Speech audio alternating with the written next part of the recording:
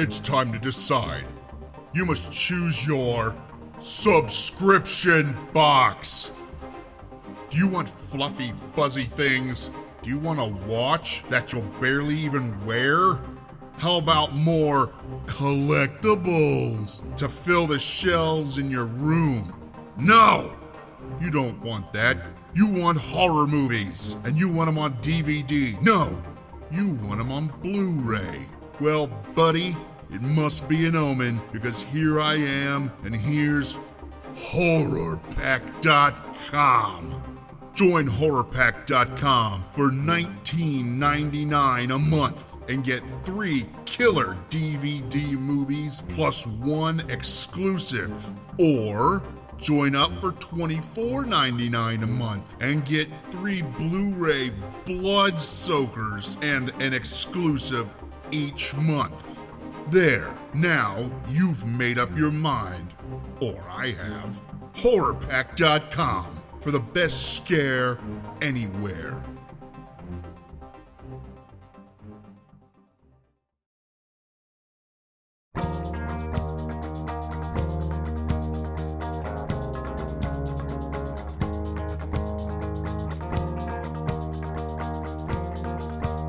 Welcome back to another Achieving Reality Film School.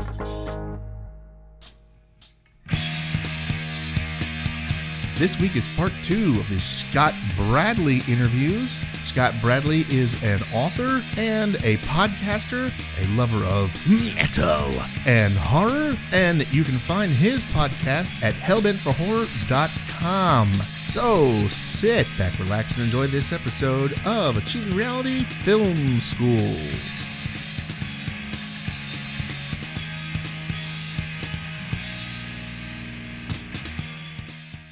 Everybody, it's time for another Achieving Reality, the podcast interview at the Women in Horror Film Fest. Right now, we are with S.A. Bradley.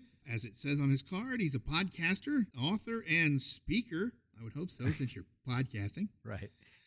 His podcast is Hellbent for Horror, and you can find it on iTunes, Spotify, Stitcher. Just about anywhere that you... And more. Yeah. So we haven't made it Stitcher yet. Make up to look up and more. Yeah, Ann Moore's, Julianne Moore's. I'm worried about Ann Moore because I get a lot of hits from places I don't know where they're coming from. And oh, that's crazy. There's one that's like .fm or something. Yeah, there's a .fm. There's Squadcast is a .fm. There's a lot of places that are out there. I go any ship in a storm as far as, or any port in a storm, that is. Well, I can always tell when a news service has found our feed, because we'll get 300 hits from one location in a day, and they'll be like 5 seconds apart. Right. And it's like, oh, somebody must be caching. Right.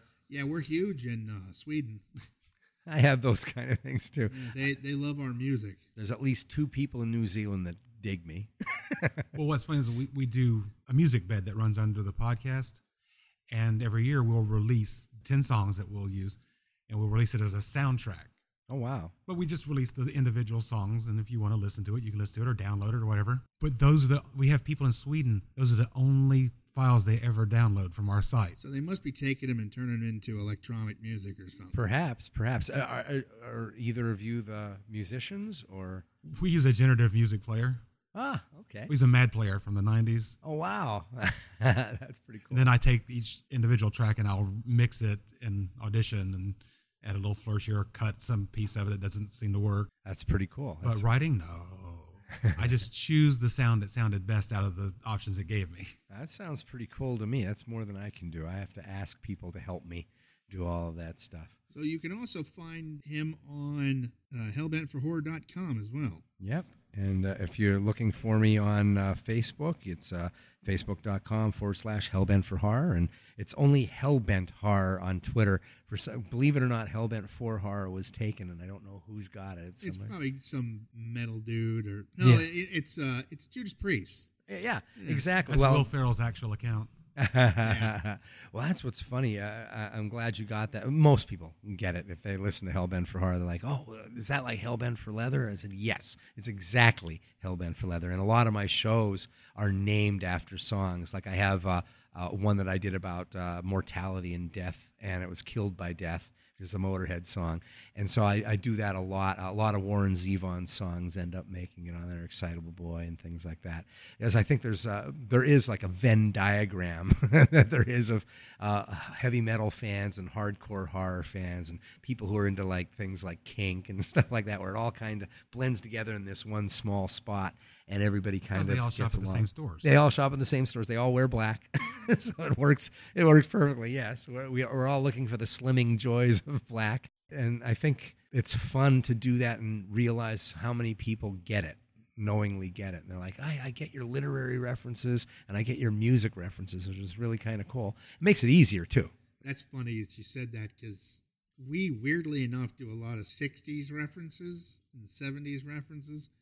Depends on what we were watching that week. Yeah, and so I've been real into Laugh In. Oh yeah, I used to love it when I was young, and now that I have Netflix, Sock it and to all me? that, yeah.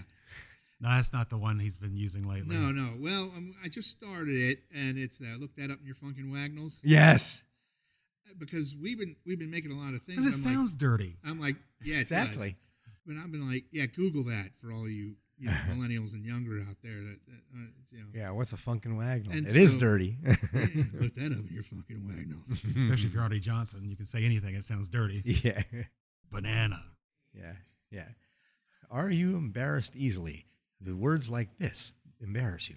Grunties.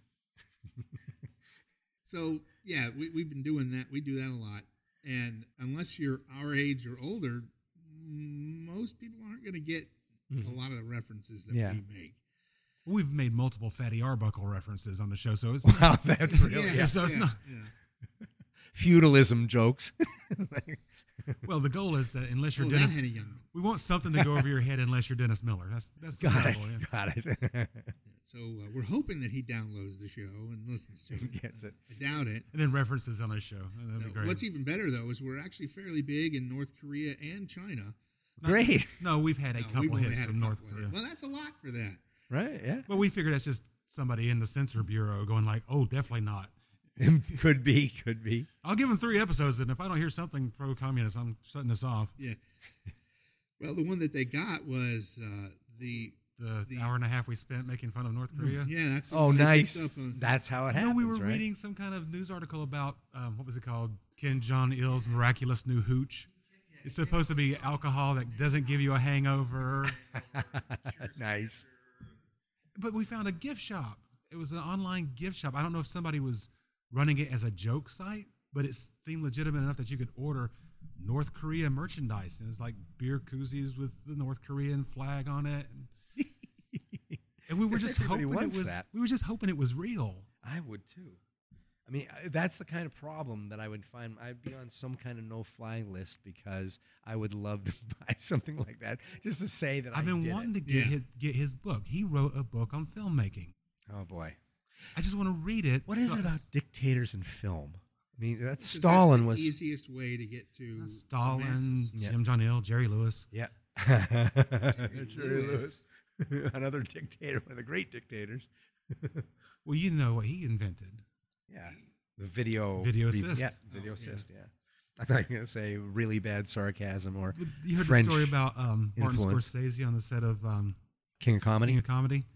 What where was the story? Jerry Lewis was arguing with him about some setup that he was doing, and Scorsese reached into the pocket of his director's chair, pulled out Jerry Lewis's book on filmmaking, and said, "I learned it from you," and Learned it basically from you. stopped I was the just argument. going to say, exactly. It's the anti-drug commercial of film. That's great. I learned it from you. But yeah, that whole I loved when I was in like film history class and they were talking about Stalin because you have this first wave of filmmaking. He was a huge film fan. And the thing was he would allow any kind of movie to be made as long as it was obviously going to be a communist, pro-communist film, and that the main character looked like Joe Stalin. So you had all these movies with these guys that looked like Joe Stalin. I said, you should have had like a Robert Altman ensemble where there's like 14 Joe Stalins all talking to each other. That'd be a Monty Python song. Yeah, exactly. All right, so you've done a lot of these conventions. Yes. This one is based around women in horror. Sure. So I wanted to ask you because you have an extensive horror knowledge. So we're watching the movie, the Baca movies yesterday. The one you did the Q&A for. Okay. Yeah. I noticed that the women filmmakers will not shy away from unresolved endings. Yes. Whereas, in the traditional male horror movies, you have a climax and then you may have a callback. The killer jumps out again. Right. Where it's technically unresolved, but you still had the climax. And a lot of the ones I was seeing yesterday, it leaves it as a kind of a lingering thing. Yeah. Which there's something about me that I can't grasp a hold of it. There's the answer right there, right? Yeah. It's a difference of perspective. I talk about the Babadook a lot in that, because the Babadook does something absolutely remarkable. And I think, I don't want to make any generalizations. Obviously, all women don't make unresolved films and all men don't or anything like that. But I think there's a proclivity in the focus, the filter that you wish to tell your story in, that is akin to something a little bit different. The Babadook does something that I've never seen in a horror film before, and that's the end. So you have this whole movie, Spoilers. Which is spoilers. So if you haven't seen the Babadook, please take 2 hours and go see it, and then come back to this. But we'll be here out in the ethers, out in the ethers. But that movie has this creature, right? It's basically a curse that you would see in any film. It could be a ghost of any type in any film made by any gender, and it's all about the bad thought, right? Once you have this bad thought in your head, Catholicism. Yeah, right. So you have It's Jewish. So you have this thing that has to be resolved, right? You've got this monster that is in people who are involved with it, this woman and this kid are in jeopardy over this thing. And so normally in a movie like that, there's only a couple things that happen. The Babadook kills you, and that's an ending, or you find a way, the curse is lifted and it goes away, or you kill the Babadook. Those are really the three resolutions. We have a problem, we have a conflict, now we're in conflict resolution. Conflict resolution is we're going to end this thing because we have this big bad, and nobody wants to go home with the big bad. Well, the Babadook does something completely different. It says, we're going to find a compromise and we're going to live together. That's amazing. I had never seen that in a film before. And that is an unresolved end, but it is an end that speaks to how people have to live their lives, especially women. When you watch the Babadook, a lot of people will go, I love the movie, but fuck that kid. I'm so tired. Too much of that kid. Holy shit, that kid. And it's like, well, that's the point. She doesn't get to leave ever. Men leave, right? She's stuck. So you're going to sit in this. And I love that. And it's also the idea that a woman filmmaker can get away with a little bit more with a unsympathetic woman lead character than if a guy was to write it. We wouldn't write it. We'd give her an out. But Jennifer Kent doesn't give an out. She says it's absolutely not, women aren't always going to love their kids, right? They may not kill them, but they're not always going to love them. And that's anathema. That goes against what we think of in storytelling. Also, but coming from a female filmmaker, it has more honesty than a male filmmaker trying to write that part. Right. I mean, it there's comes off disingenuous a bit because you're never going to be in that situation. You're never going to be a woman with a child. Well, what initially got me into watching women horror films, this is relatively new. It's less than 20 years of me going, wow. Like, I'm wearing a Catherine Bigelow shirt now. So I love movies that have been made by horror directors who are women. This is Near Dark that I'm talking about, which is a masterpiece. But I wasn't searching out women filmmakers. Just they would fall into my filter. But I went to a horror festival up in Sacramento, California, and they had it was a convention with a film festival attached to it. And so it was all these indie films. And there was this group called the Chainsaw Mafia that was there. The Chainsaw Mafia was all women filmmakers. Shannon Lark, Heidi Honeycutt, Stacy Pippi, and a few others. And they ended up being people who created the Viscera Film Festival, which is now the Etheria Film Festival that's in L.A. So I'm watching these movies, and I'm bored shitless. It's during the beginnings of torture porn becoming oversaturated. Right. So it's like every movie for a while is just chair porn. Somebody's tied to a chair, and they're getting the shit killed out of them. Hostile knockoff. Yeah, right. And without any of the wit that I believe that Hostel really has.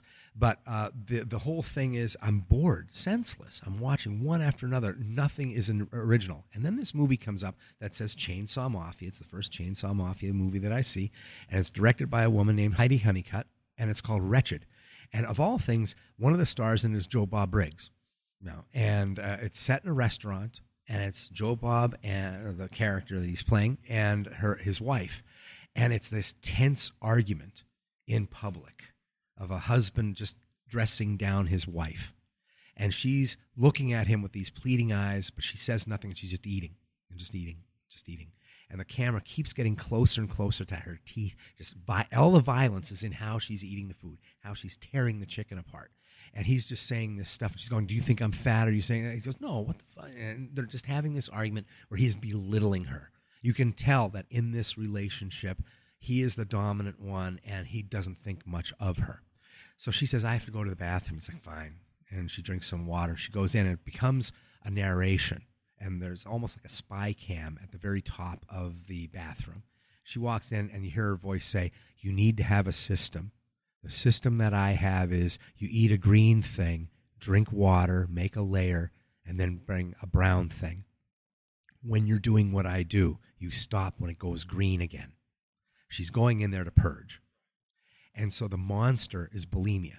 And she goes back and you're hearing her system and what she's doing and why she's doing it. And you see the point of view of the argument and why she is like she is from her side of the table. And the eating gets worse. And then she orders fries. And she's like, I can feel the fat on me. And it's like this chilling feeling. She goes in, she's vomiting again. And then finally the thing is she can't stop. She keeps going and she's trying to stop and she's trying to get up. And it starts to be blood. And it's spilling over on the side. She's falling, rolling on the ground. And she's trying to scream, but it's just vomit of blood coming out of her. And the door starts to open. And she's like, no, no, no. And it opens up and there's a woman comes in, looks and goes, are you okay? No blood or anything. She's had a psychotic break for a moment. She gets up and she sits down at the table and she says, I'm sick. I need help. The first time he's ever kind to her is then. He starts going, oh, honey, I think it's okay. It's no big deal. Maybe you just have the flu and all this. Here, you want some more to eat? And he does this whole thing. He's resetting the whole thing. And you realize that this is not a moment of clarity where everything's going to get better. There's no resolution. This conversation has happened before. This resolution has happened before. He's starting it all over. She's in a ring of hell. And that's how the movie ends. And I'm like, holy shit. This is amazing. No money down. This is like small filmmaking. Such an idea. I would have never thought of bulimia as a monster. I would have never made it like that. I would have never taken that point of view. And I was repulsed. I was intrigued. And I was chilled. I was like, sign me up. There's a whole bunch of horror that I'm not seeing because I haven't been addressing this one way of looking at a story. The perspective, it's just a perspective shift. It doesn't have to be about pregnancy. It doesn't have to be about these things that we consider so female. But it is something about body horror. They're remarkably good at body horror, remarkably good at psychological horror. It's like, bring up Dennis Miller again, it's like men are more externally driven. We are more concerned with things coming from the outside, whereas women are more internally. When you look at it almost from the children gestate inside the woman, a man impregnates a woman. So it's kind of men are more concerned about external forces coming in, whereas women are more concerned about the horror coming from an internal source. Well, that's interesting. I think what I agree with there is the idea of outsider. That's a generalization, obviously, but that outsider thing of we do fear what's out there. It's like the idea of what creates fear. I have a fear of losing what I have or not getting what I want, and that's kind of the mindset that we are constantly on defense. Yeah, and from a male general standpoint, it's usually some external force that causes you to lose this or lose that. Right, exactly. And I think that's interesting. It's kind of the old campfire idea. The first story is we are all tribe. Thank you, Great Spirit, for the food, blah, blah, blah, whatever it might be around the fire. Mm-hmm. And then the second story is don't fucking go in the woods. Yeah, don't go beyond monsters the in there. Don't go behind the fire. This is where we're safe. warm. Something's out there. And I do think that's a rather maternal kind of, or paternal actually, mindset. It's a male mindset of like, we need to guard the gates. That's what I'm all about. I was a soldier and people go, well, that warlike. I said, no, we're big on defense. We're all about defense. If you saw the security systems on my house, and I live in earthquake country, I have a few earthquake bags and things like that. I'm all about protection. I'm all about what's coming. Right? It's really hard to defend against earthquakes. Yeah, jump up really fast. Really fast. Yeah, And a lot. and a lot. Right, levitate. If you can levitate, you're going to be all right. Oh, well, then you have nothing to worry about. Yeah. I can't levitate in earthquake country or outside earthquake country. Right. It doesn't have anything to do with the Me and location. gravity have an You just- understanding. I don't piss it off, and it doesn't piss me off. Oh, fair enough. I don't know. Pissed you off the other day. Yeah, I apparently pissed it off. Oh, a gravity observer. That's what you Yeah. call that. That was a reality check, yeah. Yeah. Just so it let me know that it was still there. By the way, you can't levitate. Thunk. Right. In case you were thinking, you look like you're about ready to take flight. Let me remind you, it's just not going to happen. Maybe. Nope. Do I have plumage? Nope. No, it's just one of those things where you're having a good day and you're not thinking about things that are troubling, and all of a sudden life says, get back to work. Yeah. What do you think you're doing? You're supposed to be miserable. But I think that's what we're talking about. Is like that's why it comes to as kind of a shock to men when they see there's an adjustment period where you have to think about what you're seeing Yeah. because it's not coming from your point of view anymore. Right. Yeah. The male gaze versus the female gaze is what I've been hearing, the term that you'll hear a lot. And I think the movie Revenge that came out last year, the year before, which is the rape revenge film from a female gaze, which is really interesting because it's as insane off the walls movie that you would have of an action film, but you have a woman who falls off of a cliff and is impaled on a tree and lives. And it's like, she lives. And it's like, have you watched Rambo? You watch some of these movies, what these guys get to go through, and they survive and they just walk away with a limp. Yeah. Said it's always been absurd. But the thing is, they're using that absurdity, and now you're noticing in this way. Well, when they say that, just remind them, Dark Knight Rises, he's been out of business for 8 years. He puts on a leg brace and kicks through a brick wall. Yeah, right. It's a good leg brace. It's a good leg brace.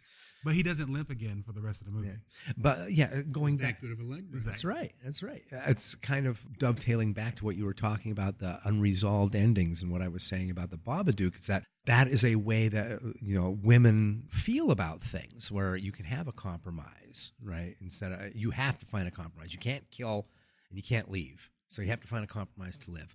And I think the same thing with unresolved endings. Women, if you go ask women, which is the best way to find out what women think about horror and stuff, why they're into horror, they're like, I live in a horror movie, dude. I'm a single woman living on the second floor of an apartment building downtown.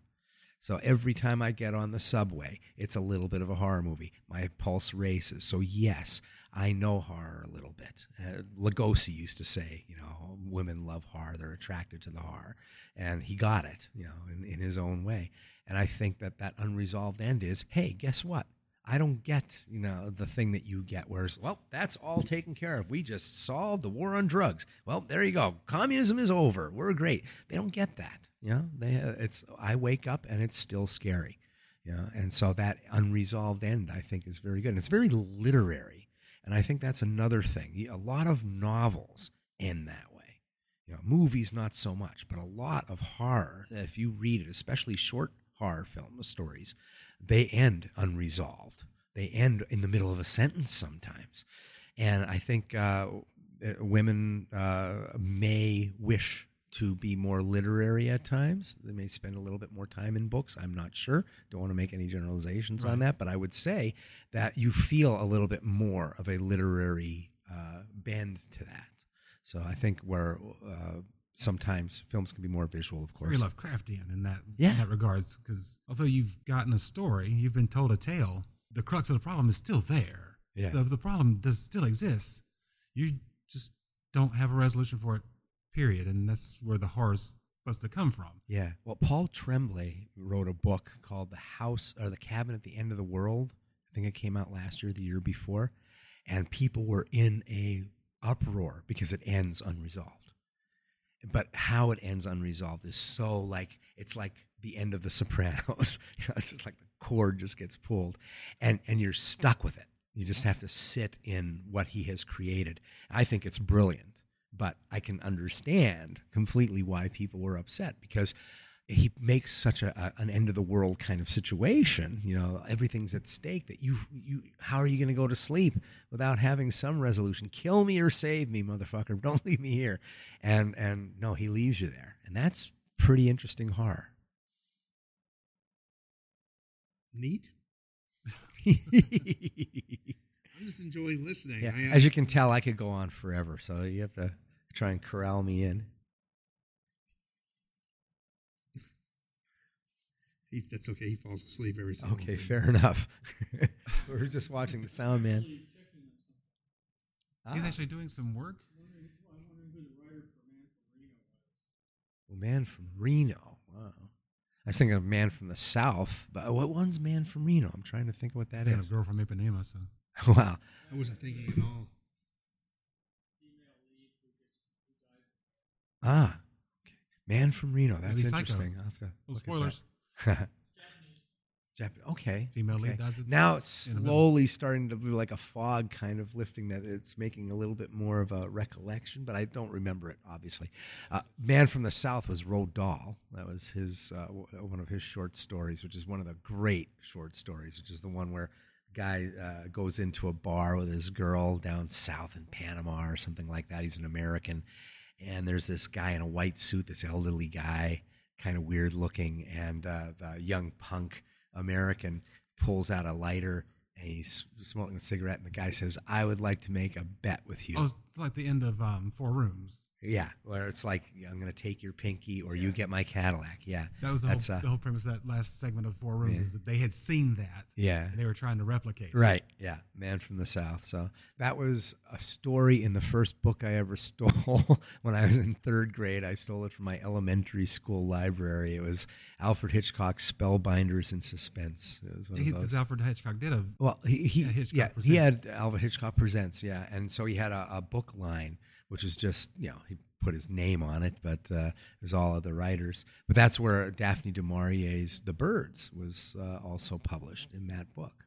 So if you read that, it's a whole different story than the movie. I think it's darker than the movie. It's really disturbing. Some visual images that are really made. But I think people talk about Psycho as the first modern horror film.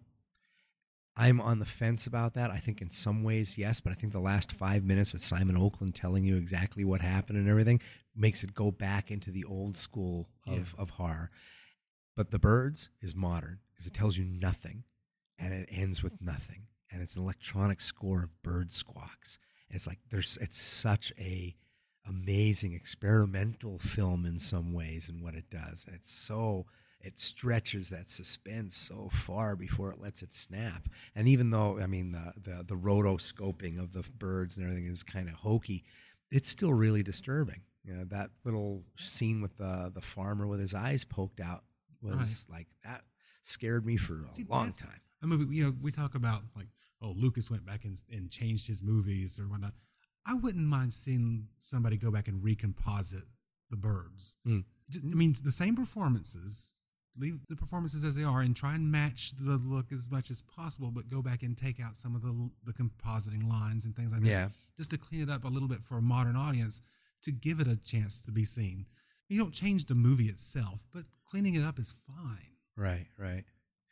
Be interesting to see what that would do. Even if you went back and shot new bird footage to put in there that matches enough that it doesn't change the movie. Right. Just to give it a chance at a new audience. I think, the real time will tell thing is that next generation, 1 or 2 generations from now, going to think of that decision. We're always going to sit there and go, no, you shouldn't touch it. What are you doing touching it? Stop touching that thing.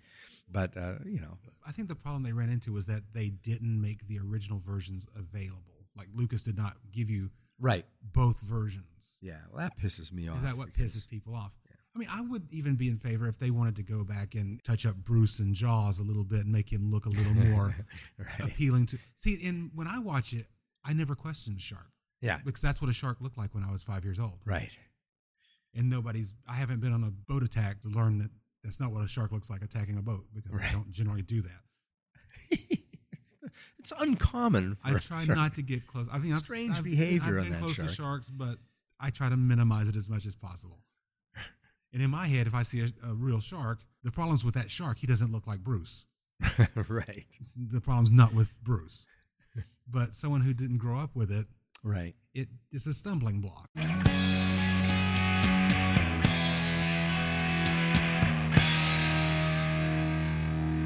And there it is, another Achieving Reality Film School with Scott Bradley as our guest.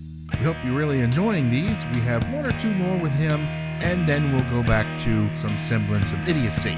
So, for everyone here at Achieving Reality Film School, I'm Larry saying good on ya, and stay tuned.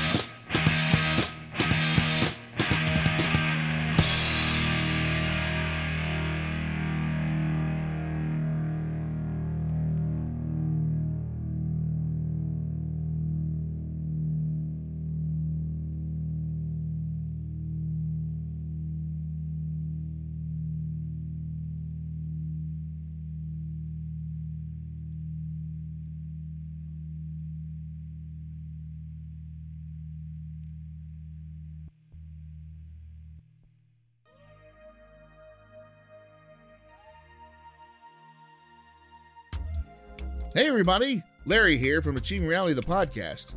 So you've missed the last few episodes, have you? That's cool. We got you covered now. That's right, Achieving Reality, the podcast is now on Spotify. Nice, right? So, now you can listen to us on Podbean, Google Play, Google Podcast, and iTunes, and Spotify. We're growing and growing. I mean, wow. Follow us on Facebook and give us a listen on all of our new platforms and our old platforms. Sit back, relax, and enjoy Achieving Reality, the podcast. See you soon.